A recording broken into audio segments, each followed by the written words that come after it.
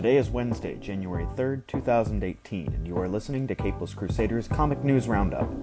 I'm Capeless Crusader Editor-in-Chief Josh Epstein, and here are today's top stories.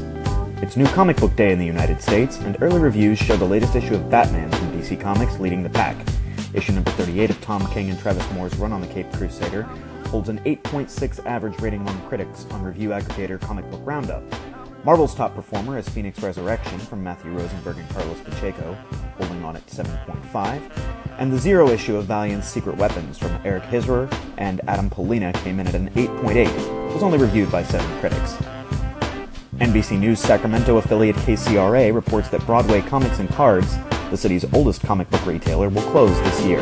Shop owner Wilson Liu cites declining sales of physical books and points to the increase in digital comics as well as competition from online retailers. In film news, 20th Century Fox has revealed the identity of actress Jessica Chastain's character in the upcoming X-Men Dark Phoenix film.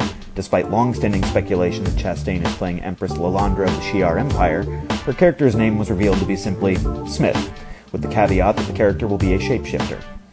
In an interview with Esquire, Punisher star Jon Bernthal discussed a great many issues, including his acting career and conflicts with directors, but he also dealt with the use of Punisher iconography by members of the American political alt-right.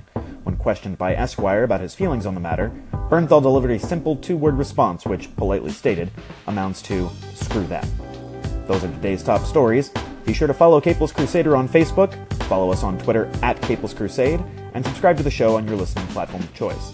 Until next time, I'm Josh Epstein. For Capeless Crusader's Comic News Roundup, thanks for listening.